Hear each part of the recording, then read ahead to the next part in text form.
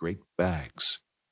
Then, presently, he was seen no more, though the word that had been coined for him remained in the vocabularies of the impertinent.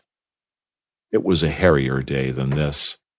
Beards were to the wearer's fancy, and things as strange as the Kaiserliche or tusk mustache were commonplace. Sideburns found nourishment upon childlike profiles. Great Dundreary whiskers blew like tippets over young shoulders. Mustaches were trained as lambrequins over forgotten mouths, and it was possible for a senator of the United States to wear a mist of white whisker upon his throat only, not a newspaper in the land finding the ornament distinguished enough to warrant a lampoon. Surely no more is needed to prove that so short a time ago we were living in another age. At the beginning of the Ambersons' great period, most of the houses of the Midland town were of a pleasant architecture. They lacked style, but also lacked pretentiousness, and whatever does not pretend at all has style enough. They stood in commodious yards, well shaded by leftover forest trees, elm and walnut and beech, with here and there a line of tall sycamores where the land had been made by filling bayous from the creek. The house of a prominent resident, facing Military Square or National Avenue or Tennessee Street, was built of brick upon a stone foundation, or of wood upon a brick foundation.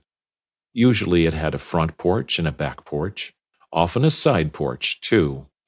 There was a front hall, there was a side hall, and sometimes a back hall. From the front hall opened 3 rooms, the parlor, the sitting room, and the library, and the library could show warrant to its title. For some reason, these people bought books. Commonly, the family sat more in the library than in the sitting room, while callers, when they came formally, were shown to the parlor, a place of formidable polish and discomfort. The upholstery of the library furniture was a little shabby, but the hostile chairs and sofa of the parlor always looked new. For all the wear and tear they got, they should have lasted 1,000 years.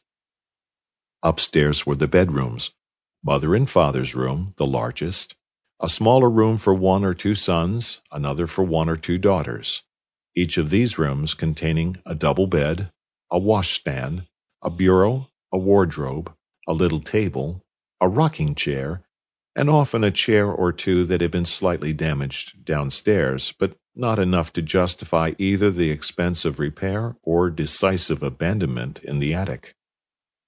And there was always a spare room for visitors, where the sewing machine usually was kept, and during the 70s there developed an appreciation of the necessity for a bathroom.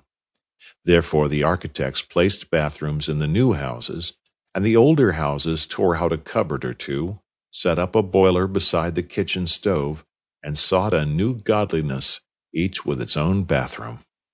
The great American plumber joke, that many-branched evergreen, was planted at this time.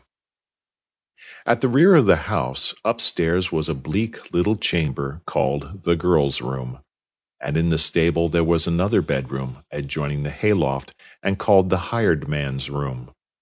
House and stable cost $7,000 or $8,000 to build, and people with that much money to invest in such comforts were classified as the rich.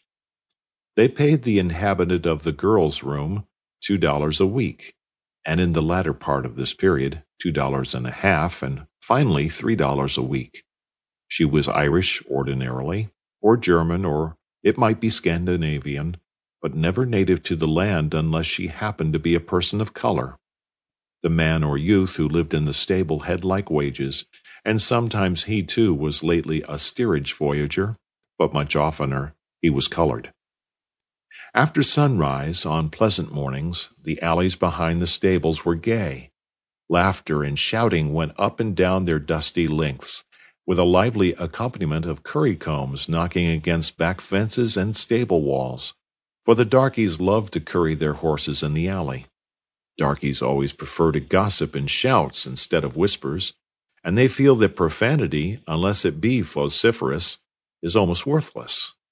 Horrible phrases were caught by early rising children and carried to older people for definition, sometimes at inopportune moments, while less investigative children would often merely repeat the phrases